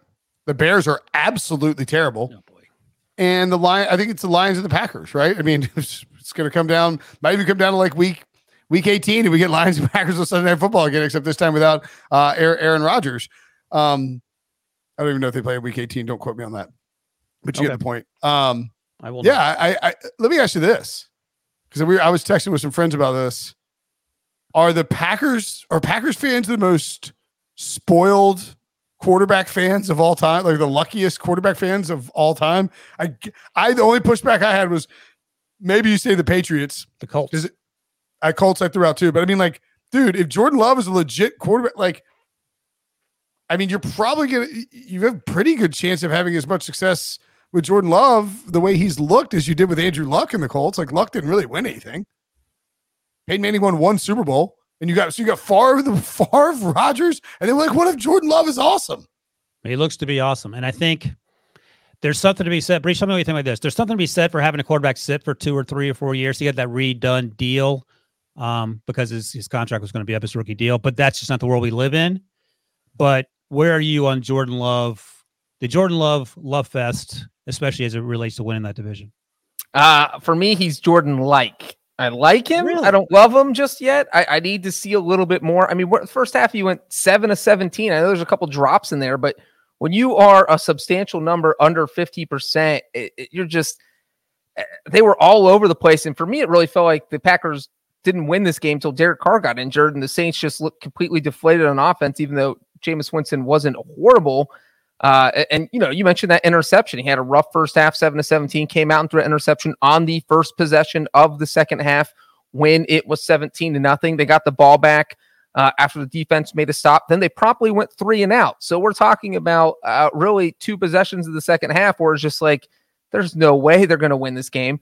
And then they got the ball again and drove down, probably should kick a field goal, but went forward, called for them to go for it, which that is what it is. I thought it was a weird call. Just take the points. You're down 3 scores. You get a field goal. You cut it to 2 scores. And they only won because the Saints decided to get a kicker who can't make a 46-yard field goal. Yeah, they traded the other one that could. Yes, they did. The team that got beat by 50 points. And the kicker who got traded, Will Lutz, thought he won the training camp battle, and his agent literally said training camp battle wasn't even close. The Saints are being cheap, and this is going to backfire in their face. Didn't Lutz lose, cost the Broncos a game in the week? Didn't he cost them the week 1 game? Oh, well, Lutz hasn't been kicking great in the regular season, but the fact that they said that the Saints would regret this decision, here we are in week 3, where the Saints might be regretting that decision. So I thought the Saints more lost this with the Derek Carr injury than the Packers did win it. So, I mean, great that they came back from 17-0, but I didn't come out of this game thinking, man, Jordan Love is going to be there for 18 years like Aaron Rodgers and Brett Favre. I came out of this game thinking, win 1 Super Bowl, but yet somehow massively disappoint the fan base? Yes. Hey, let me make sure I heard you right, Breach. Were you confused about the going for 2 after they scored the first touchdown down 14? Is that what you just said? No, they went for it on 4th down on the first play of the 4th quarter. Oh, okay. They were down 17-0. They could have kicked a 31-yard field goal. Oh, gotcha. That would have cut it to 17-3, and in that case, they would have been down 2. You're down 3 scores. You have to have 3 scores. Right. So if you kick the field goal, you're now down 2 scores in the 4th quarter, rather than still being down 3 scores, which they were because they failed on Jordan Love. It's a 30-yard field goal too. Right. Okay. Good. So I wanted to bring up the other point, and then we'll move on. But a lot of people someone asked me last week, I think, why do you go for 2 when you're down 14, you score a touchdown, you're down 6, and then you go for 2? Why do you go for 2 the first time? Well, this is why. Because they went for 2 and they were down. What were they down? Were they down 14? They were down 17 to 3. Yep. Because they kicked a field goal. So when you're down 14 in the 4th quarter, analytics say you go for 2 after scoring the first one. And I believe the logic is that you'll have another chance to do it. What's that? You'll have another chance to do it if you don't get it. No. The logic is that the percent chance of converting a 2-point conversion is higher than your odds of winning a coin toss. Interesting. Anyway, they did it. They pulled it off, and it was sort of fun to watch happen in real time. So, to Breach's point, LaFleur should have not gone for it on 4th down earlier. He did the analytics math thing, pulled a Mike McD later, and Derek Carr got hurt, and they won. So, well, and people are saying they don't like the math, but like if you're down 14, I don't like math either. Well, I think it gives you more mathematical outs. And also the worst case scenario is that if you don't get it, you're still only down 1 score. Well, there's a couple of things. One, if you get the touchdown of the 2-point conversion, you're now down 6. A touchdown plus an extra point wins the game for you, in theory. You can tie the game with 2 field goals, and there's a decent chance you'll have multiple possessions. The Saints actually, the Packers ended up having 2 possessions. Got it back with a minute to go off that missed field goal, so they would have had a chance to go and win the game. And then additionally, if you miss the 2-point conversion, you're still only down 1 possession because you're down 8. So you have to go get a touchdown and a 2-point conversion as well. But the made 2-point conversion increases your win probability more than it would if you just go to overtime and have a coin flip. You see what I'm saying? So like that's the math and the logic behind that, all the reasoning behind that. All right, 1-word answer. Who wins the NFC North? Lions. Breach? Detroit. Rock City. I love the Lions. But it's 3 words, by the way. Why don't you chastise Breach for being too long? I know. I love the Lions. I go 3 words over. Brinson goes 30 minutes over. I know. I love the Lions. I feel like I'm being pretty contained and succinct with my answers. Brinson's like a zoo animal right now. You should sit over here. Well, hey, one more thing. I mean, like half of it was I'm trolling you because when I would host, you're not trolling me. I mean, you'd be like one more thing about that, and then everyone would be like, Brinson, you're letting the show go too long. Hey, do you watch Suits on Netflix? What do you think about Suits? So I love Detroit. I thought he was going to say Suits. I love Suits. And I love Jordan Love. So Suits is really good. I will answer that later. All right, let's talk about. Wait, who do you think is going to win the North? I'll say the Packers, just to mix it up. All right, let's talk about a team that we talked about tangentially earlier because they were responsible for sacking Sam Howell 9 times. But on the other side of the ball, Josh Allen, who had his own Sam Howell type of afternoon in week 1 when he had 4 turnovers, looks to be Josh Allen again. He's playing within the confines of the offense. He's running the plays that are called. He's not scrambling on every opportunity and taking stupid hits. He's letting James cook. He's letting Stephon Diggs cook and let the defense do the rest. So, Brinson, Josh Allen's back, right? Yeah, Josh Allen never left. By the way, Lions minus 105, Packers plus 155 to win the division at DraftKings for those interested. So, still Lions favored, but pretty close. Hey, and they play this Thursday, so I'm sure those odds will change by Thursday night. That's right. Can't wait. Those odds will change after Thursday night, one way or another. Allen never left. I think Breach mentioned that Houston. Allen did leave on the first week 1. He was not there. Breach mentioned that Houston is Trevor Lawrence's kryptonite. I think Robert Saleh and the Jets are just Josh Allen's kryptonite. Okay. That defense, for whatever reason, just messes him up. He said same bleep, different day. Was really mad about it. And the last 2 weeks, the Bills have come out. I almost think like that loss to the Jets, like. You're so amped up. It's September 11th. It is the Monday Night Football. The Jet in New Jersey, right? Against the New York team. Aaron Rodgers' debut. He comes out with the American flag. The Monday Night Football. Just a massive, massive game. And you lay this egg, and you feel like you got sort of like not taunted, but sort of like. Dragged into laying this egg by this defense that is being so smart about how they play against you, and you're so aggressive and pushing the ball down the field. And then you see Josh Allen the last 2 weeks against the Raiders and then against Washington, and they ran the ball really well. He's 20 of 32, 218, a touchdown and interception. Also had a touchdown running the ball, 3 carries for 46 yards, and that score. Like this was a lot about the defense for the Bills. The last 2 weeks for the Bills, they have looked like, and granted, they're playing the Raiders and they're playing the Commanders, but they have looked like a very balanced football, a very balanced, composed, high-end football team, which is what we thought they were supposed to be. Now, I think that the ending of last year when they looked so, they had the DeMar Hamlin stuff, but then they looked so bad against the Bengals in the playoffs. Just like it was just a smack in the face by Cincinnati there. Then you have all this offseason drama. And everybody was off the Bills coming into the season. Like people were very down on the Bills.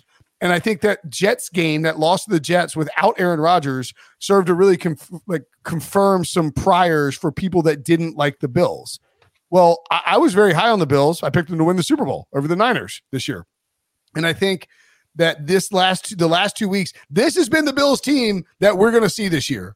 Sort of a quiet, motivated, chip on the shoulder. Let's go out there and take care of our business team. They got overamped in week 1. I think it's an aberration. And I think the Bills are going to be a very, very good football team. Bills Dolphins is going to be a slugfest for this division, in my opinion. Hey, Breach, rank the teams in the AFC, and then you can give us your Bills take. And the entire AFC? All 16 teams. You can do the top 3 or wherever the Bills come in, and you can stop there if you want. You want to know where the Bills come in the AFC? I think that you probably have. I've already ranked these earlier with Pete and JB, so I can tell you it's Dolphins, Chiefs, Bills right now. You ranking for Breach? There you go, Breach. What about the Ravens? They just lost to the Colts, so no. Yeah, and the Chiefs lost to the Lions, and the Bills lost to the Jets. Oh. Well, by all means, rank the Ravens ahead of the Bills. Maybe I will. Well, if you would hurry up and rank, it'd be great. I would say Dolphins, Chiefs, Bills. So exactly what I said. No, exactly what I just said. All right, go ahead. What do you go with Josh Allen? Yeah, I think the only thing I'll say about Allen is that I feel like the Bills sat him down and somebody said, look, Josh, don't be dumb and we can win the Super Bowl. And that's it. Just that simple. Yeah, that is pretty simple. You don't have to be Mr. Put the team on your back and make crazy throws. You saw what happened against the Jets. That's not going to help us at all. You mentioned it, Wilson. Play within the confines of this offense. Make a play when you have to. Make a play when you need to. But we don't need you to make a play on every single down. And, I mean, we saw Stephon Diggs somehow running wide open the whole game. It's like the Commanders forgot he existed. But Allen found him, and that's what good quarterbacks do. They find their best players. And the most interesting thing, though, is that not only have the Bills won the past 2 weeks, they've won these games by at least 4 touchdowns. Yeah. And fun fact, they're the first team since 2002 to lose in week 1 and then win their next 2 games by 28 points or more. Oh, that is a fun fact. By the way, the Commanders got their 3 points. 37-3 was the final, with 46 seconds left in the game on a 51-yard field goal, which is one of those, like, I just need someone not to look at this. No, that's running on a perfect game, man. Like, you don't kick a field goal with 46 seconds left when you're being shut out. Take the shutout like a man. Well, that's what I'm saying. Like Bruce Arians did this like against the Bears a few years ago. Where it's like he's like, I'm kicking this 60-yard. He's like, it's like, dude, you have to go for it on 4th down here. Like, what are you doing? He's like, no, I'm getting the points because I don't want that 0 in the column. I think too, very, very quickly, just to add on the Josh Allen stuff in the confines of the offense. Patrick Mahomes we talked about this at length this offseason, how he changed the way he played football because teams and Joe Burrow too, like teams started playing these 2 highs on the back end, taking away the deep ball, forcing quarterbacks to be conservative because they don't want to get torched by these massive plays from these big-armed, aggressive quarterbacks. And Josh Allen, that's just part of his maturation, is figuring out how to do that as well. And I think, granted, easier against these defenses, but the Commanders have been good. He's done a much better job of that the last 2 weeks after a disastrous week 1. All right.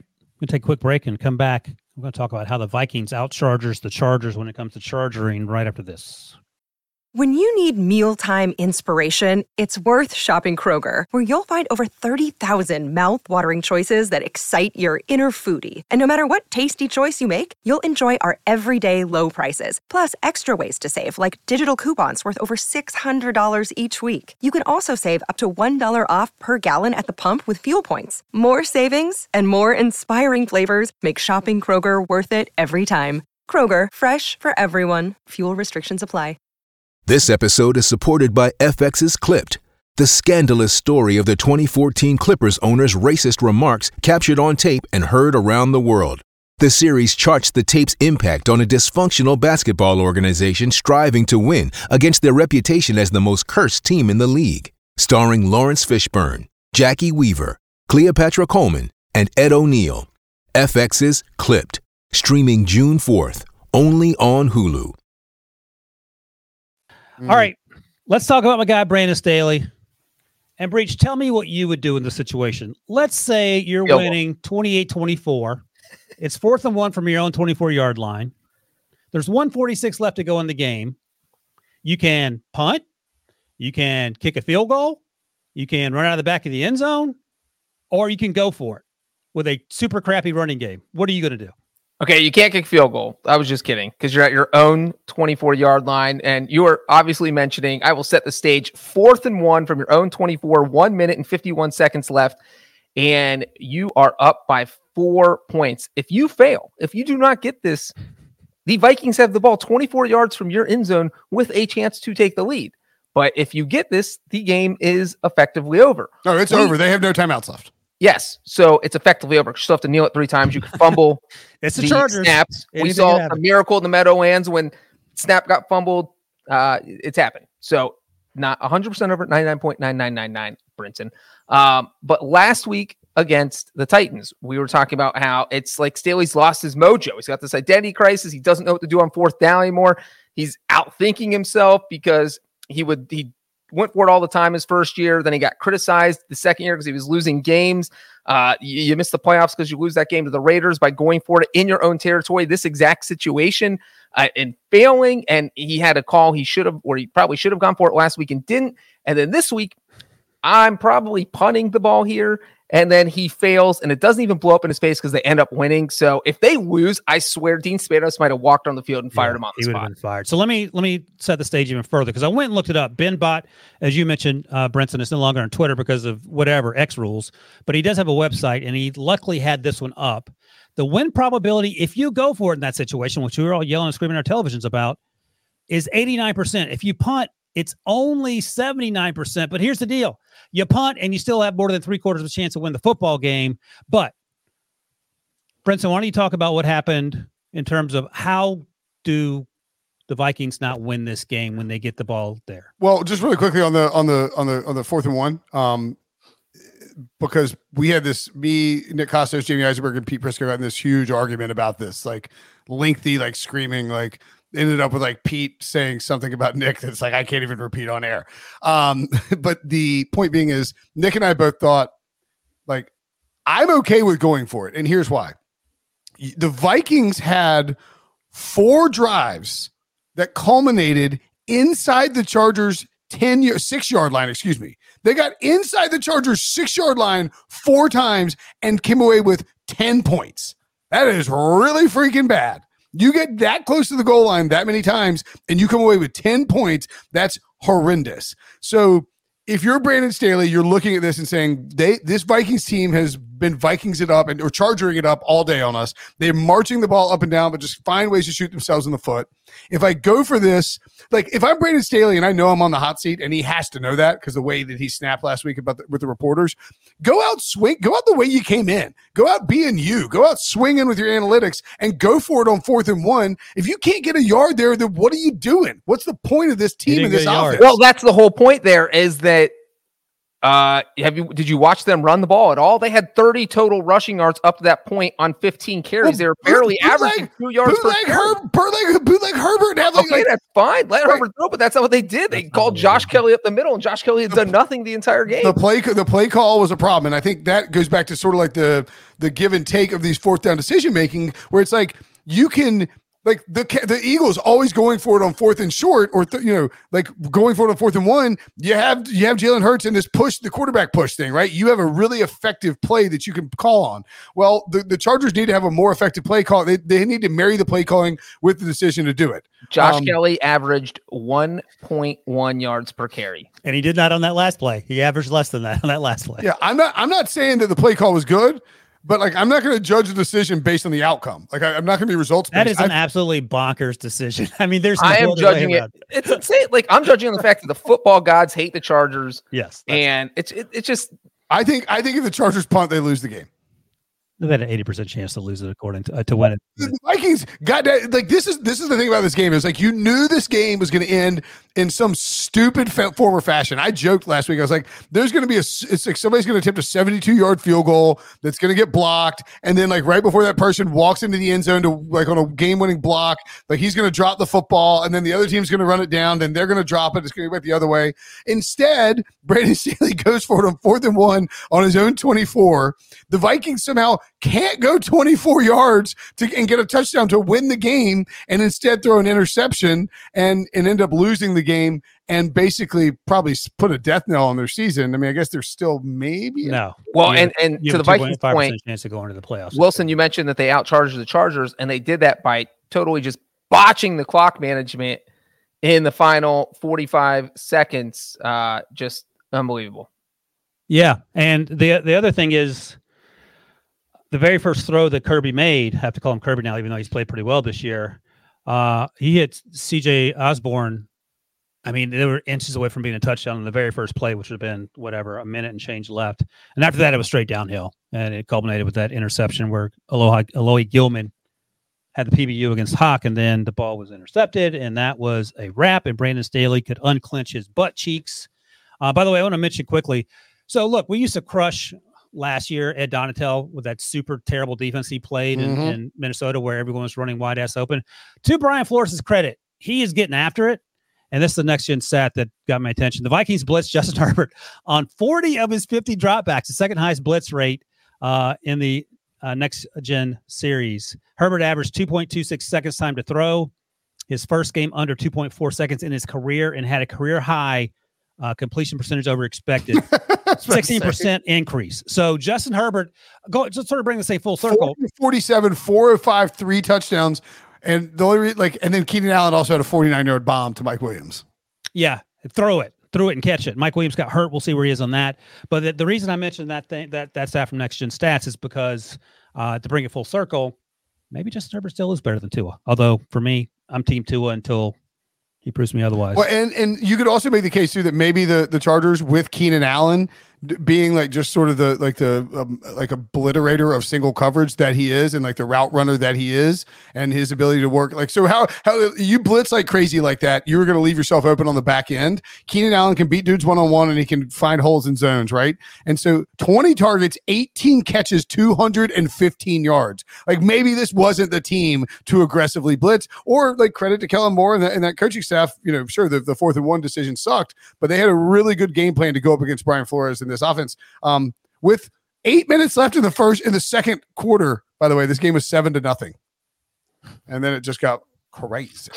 Speaking of a paucity of points, you like that alliteration?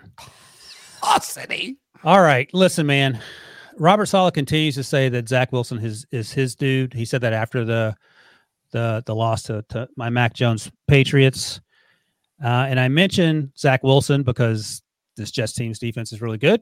And I mentioned Zach Wilson because we just talked about Kirby Cousins, who's in the last year of his deal, and he can be traded. Brinson, are you considering any and all suitors for the quarterback job? Or are you going to pull a Saleh and stick with Zach? And if you're considering these quarterbacks, is Kirby Cousins in the conversation? Well, couple of things. One, I would like to point out that I correctly called this exact how this game would go exactly. Patriots win, Patriots cover, not many points. I know, shocking that area man follows. What's going to happen tomorrow with the sun? Is it coming up or not? Right. I don't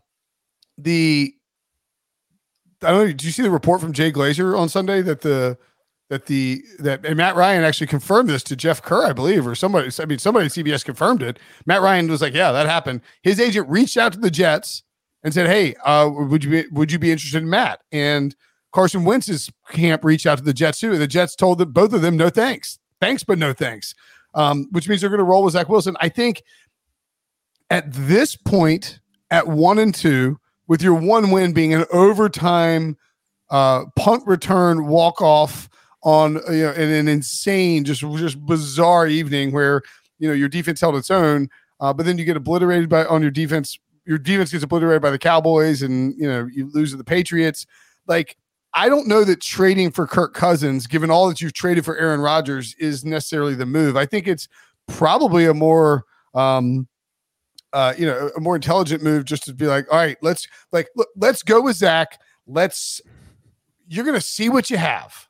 Well, I know you know what you have, but you still drafted him 2nd overall, and it's his 3rd year, and you didn't cut him, you didn't get rid of him. He's your backup for a reason. You can make this season will give you a very clear and defined decision to make after it's over about what you want to do with Zach Wilson. Yeah, man. I think Vince Lombardi said hope isn't a plan.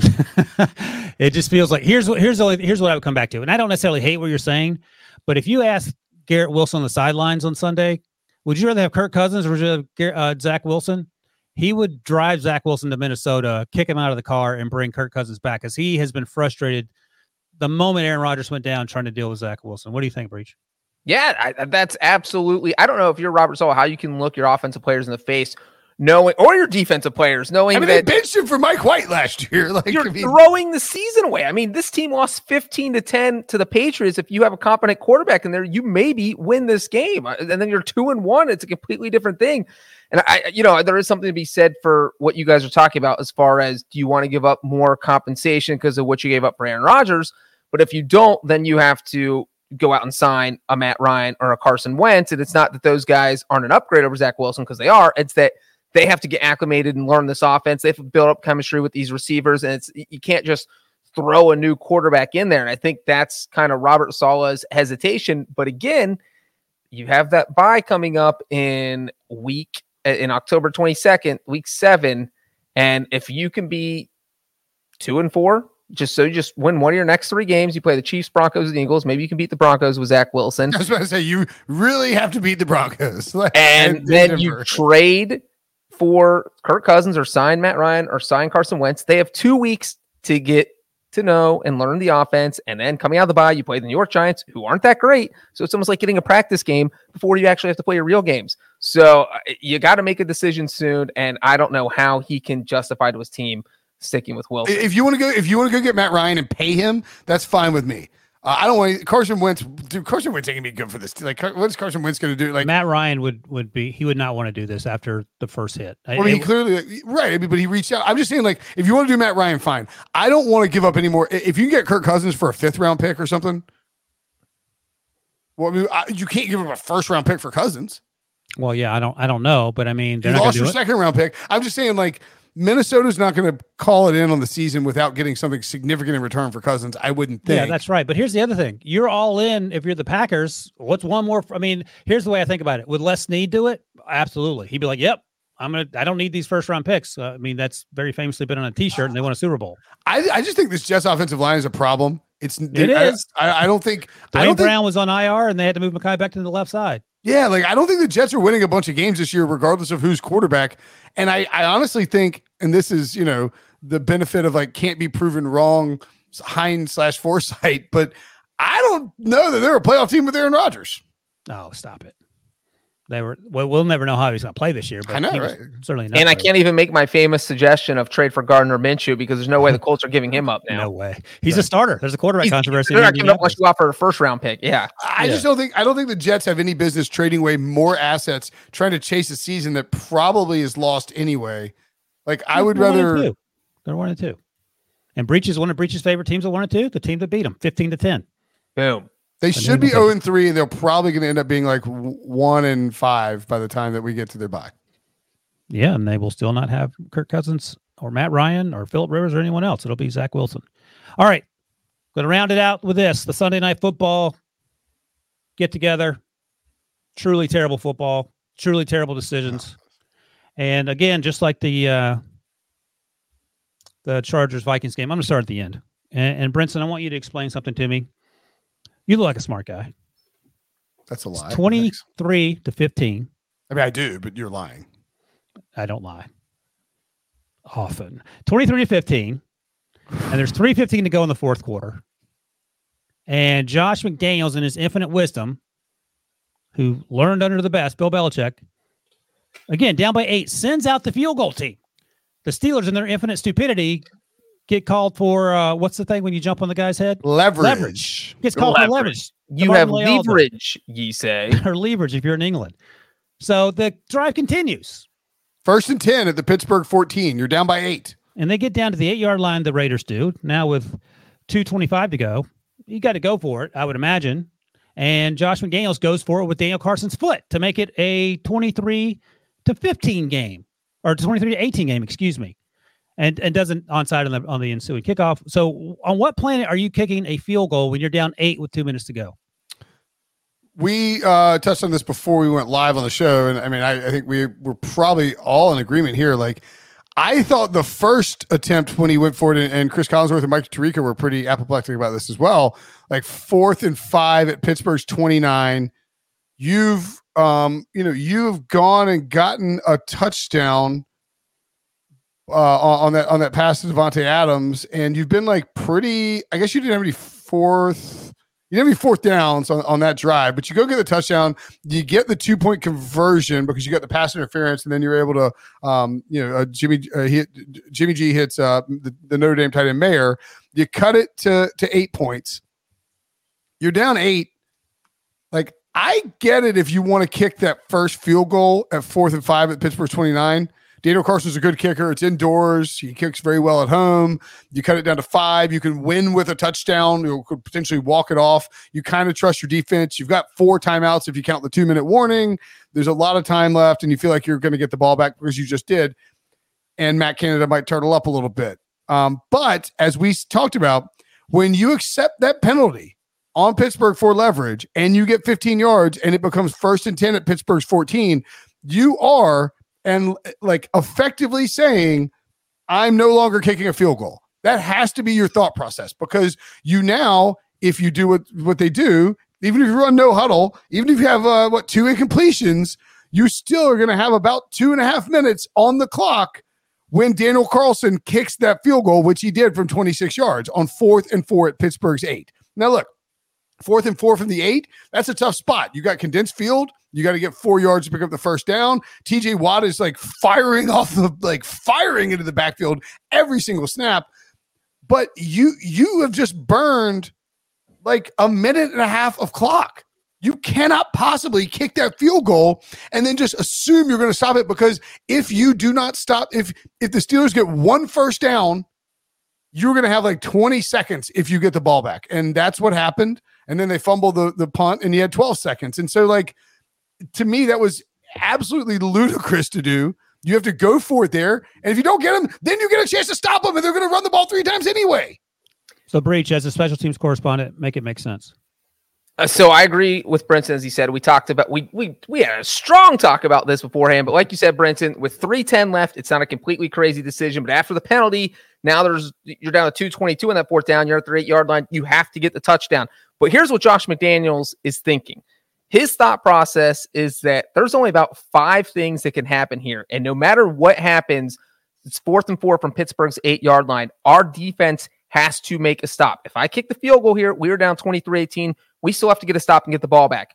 If I kick a field goal and miss, we still have to get a stop and get the ball back. If I go for it on 4th down here and I do not get it, we are down 23-15.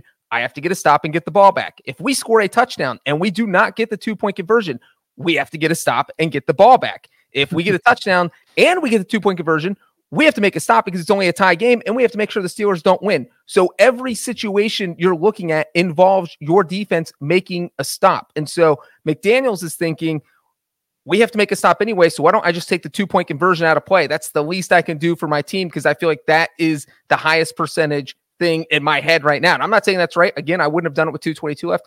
Probably more likely to do it on that first 4th down. But as Brenton said, once you accept that penalty and you're burning more time off the clock, you have to get the touchdown.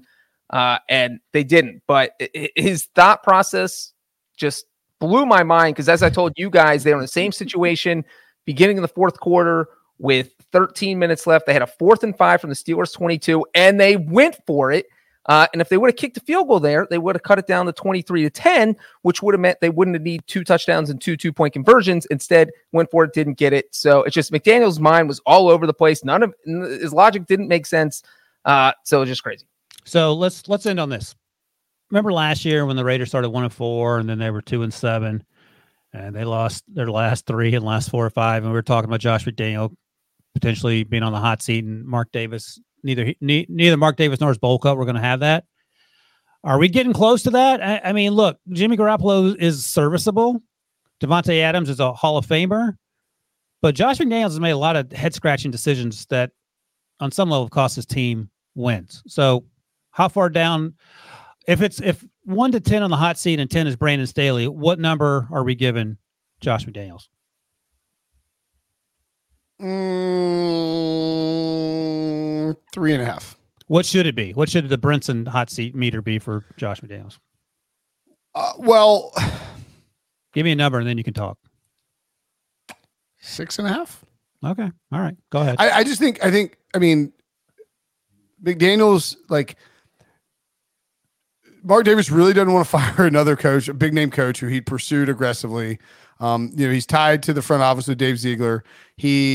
You had the built-in excuse, and you can say whatever you want, but it is a reasonable excuse that Mike Mayock and John Gruden left the cupboard very, very, very bare. I think it's 13 first-round picks in 5 years, and maybe it's 7 in 3 years or whatever it is, and they botched almost all of them. And I'm not trying to prop up Josh McDaniels. I'm just saying, if I'm running the Raiders and I've spent all this money on McDaniels to bring him over, and I'm already feel like I'm, the John, we've kind of got the John Gruden thing but I think there's still some financials there that they're wait, you're not the Walton family is what I'm saying. You don't want to pay Josh McDaniels. Josh McDaniels has a huge contract. You do not want not John Boy Waltons. You mean Sam Walton? Sam Walton, exactly. Yeah. You're not the Broncos ownership, and you're not David Tepper. Like, you don't want to be paying Josh McDaniels' contract and then have to go hire another coach, because inevitably that's going to cause you to be a little cheaper on your coaching hire. And I think that because of the failures of those first round picks by Mayock and by Gruden, you're more likely to give McDaniels time. And you're in this first year with Jimmy G. They've been in some, I don't know. Like, I don't think his seat is hot. I thought it was crazy that people were saying it was hot last year. And I think they're a bad football team. I don't think it's crazy. Right. But like internally, you're pinning it all on. That's fine. But I mean, this is the hallmark of mediocre organizations. That's my point. I mean, if you want to win, you can make all the excuses you want and blame. You can play Game of Thrones, but at the end of the day, you're still a terrible football. I mean, don't you agree though that like the roster is like bereft of talent thanks to John Gruden? That and Mike roster is Mayock? not terrible. I mean, have you seen the Bears roster? Like, that's a team that's not going to win a football game. You could argue that that's like, hey, have you seen the worst team in football? Yes, I have. They're terrible. Well, my point is that this team, what was it? Do you know off the top of your head the over under for the Raiders coming in? It was about the same. It was under the Bears. Oh, that's crazy town. Breach. What Bears are you were thinking? 7.5. The Raiders were 6.5. Breach. What's the hot seat meter?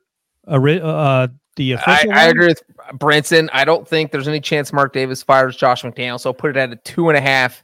But if this was a normal franchise that was not owned by one person who makes all the unilateral decisions, then I would say that it'd be a 7. Yeah. Right, like if this are the Browns where Jimmy Haslam's like cuckoo for Cocoa Puffs and like is willing to spend money on coaches he's firing, it's a lot more likely he's fired. I mean, Colton Miller, I mean, we'll count Devontae. I know he's not a first round pick, but like, they traded first round picks for him. So like Colton Miller, Devontae Adams, Josh Jacobs, who's a previous regime. Miller was too. Tyree Wilson. I mean, those are your first round picks who are in your starting in your starting lineup. Like, I don't know, man. I don't think it's a very good football team. I think we agree in terms of Mark Davis is trying to talk himself into thinking he has a Zach Taylor. 2 wins, 4 wins, and then Super Bowl. Yeah, and what changed Zach Taylor's fortunes? Zach Taylor he became a better coach, Ryan. Then he signed up for yoga. He needs to sign up. Well, maybe this wouldn't be the worst year in the world to be a terrible football team if you're the Raiders. Yeah, we'll see. I mean, you get Quinn Ewers. All right, that's it. Drake May. That's a conversation for another time. Whoa, really? All right. Emory Jones, quarterback Cincinnati. That's it. That's a wrap on Sunday Night Super Friends. But don't worry, we'll see you guys back here next Sunday night. In the meantime, check out the Pick Six podcast all week on NFL on CBS or wherever you get your pods. All right. Thank to all you guys who hung out with us in the chat. Where'd you get your teleprompter? Appreciate you. What's that? Where'd you get your teleprompter?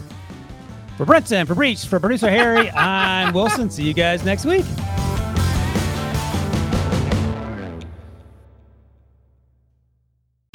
The baseball season is in full swing, which means you need to listen to Fantasy Baseball Today, part of the CBS Sports Podcast Network. Join Scott White, Chris Towers, and me, Frank Stample, every weekday as we recap every player from every game. We'll talk waiver wire ads, drops, players to trade for, prospects who could make an impact, and everything in between. Make sure to download and follow on Apple Podcasts, Spotify, the Odyssey app, and everywhere else podcasts are found.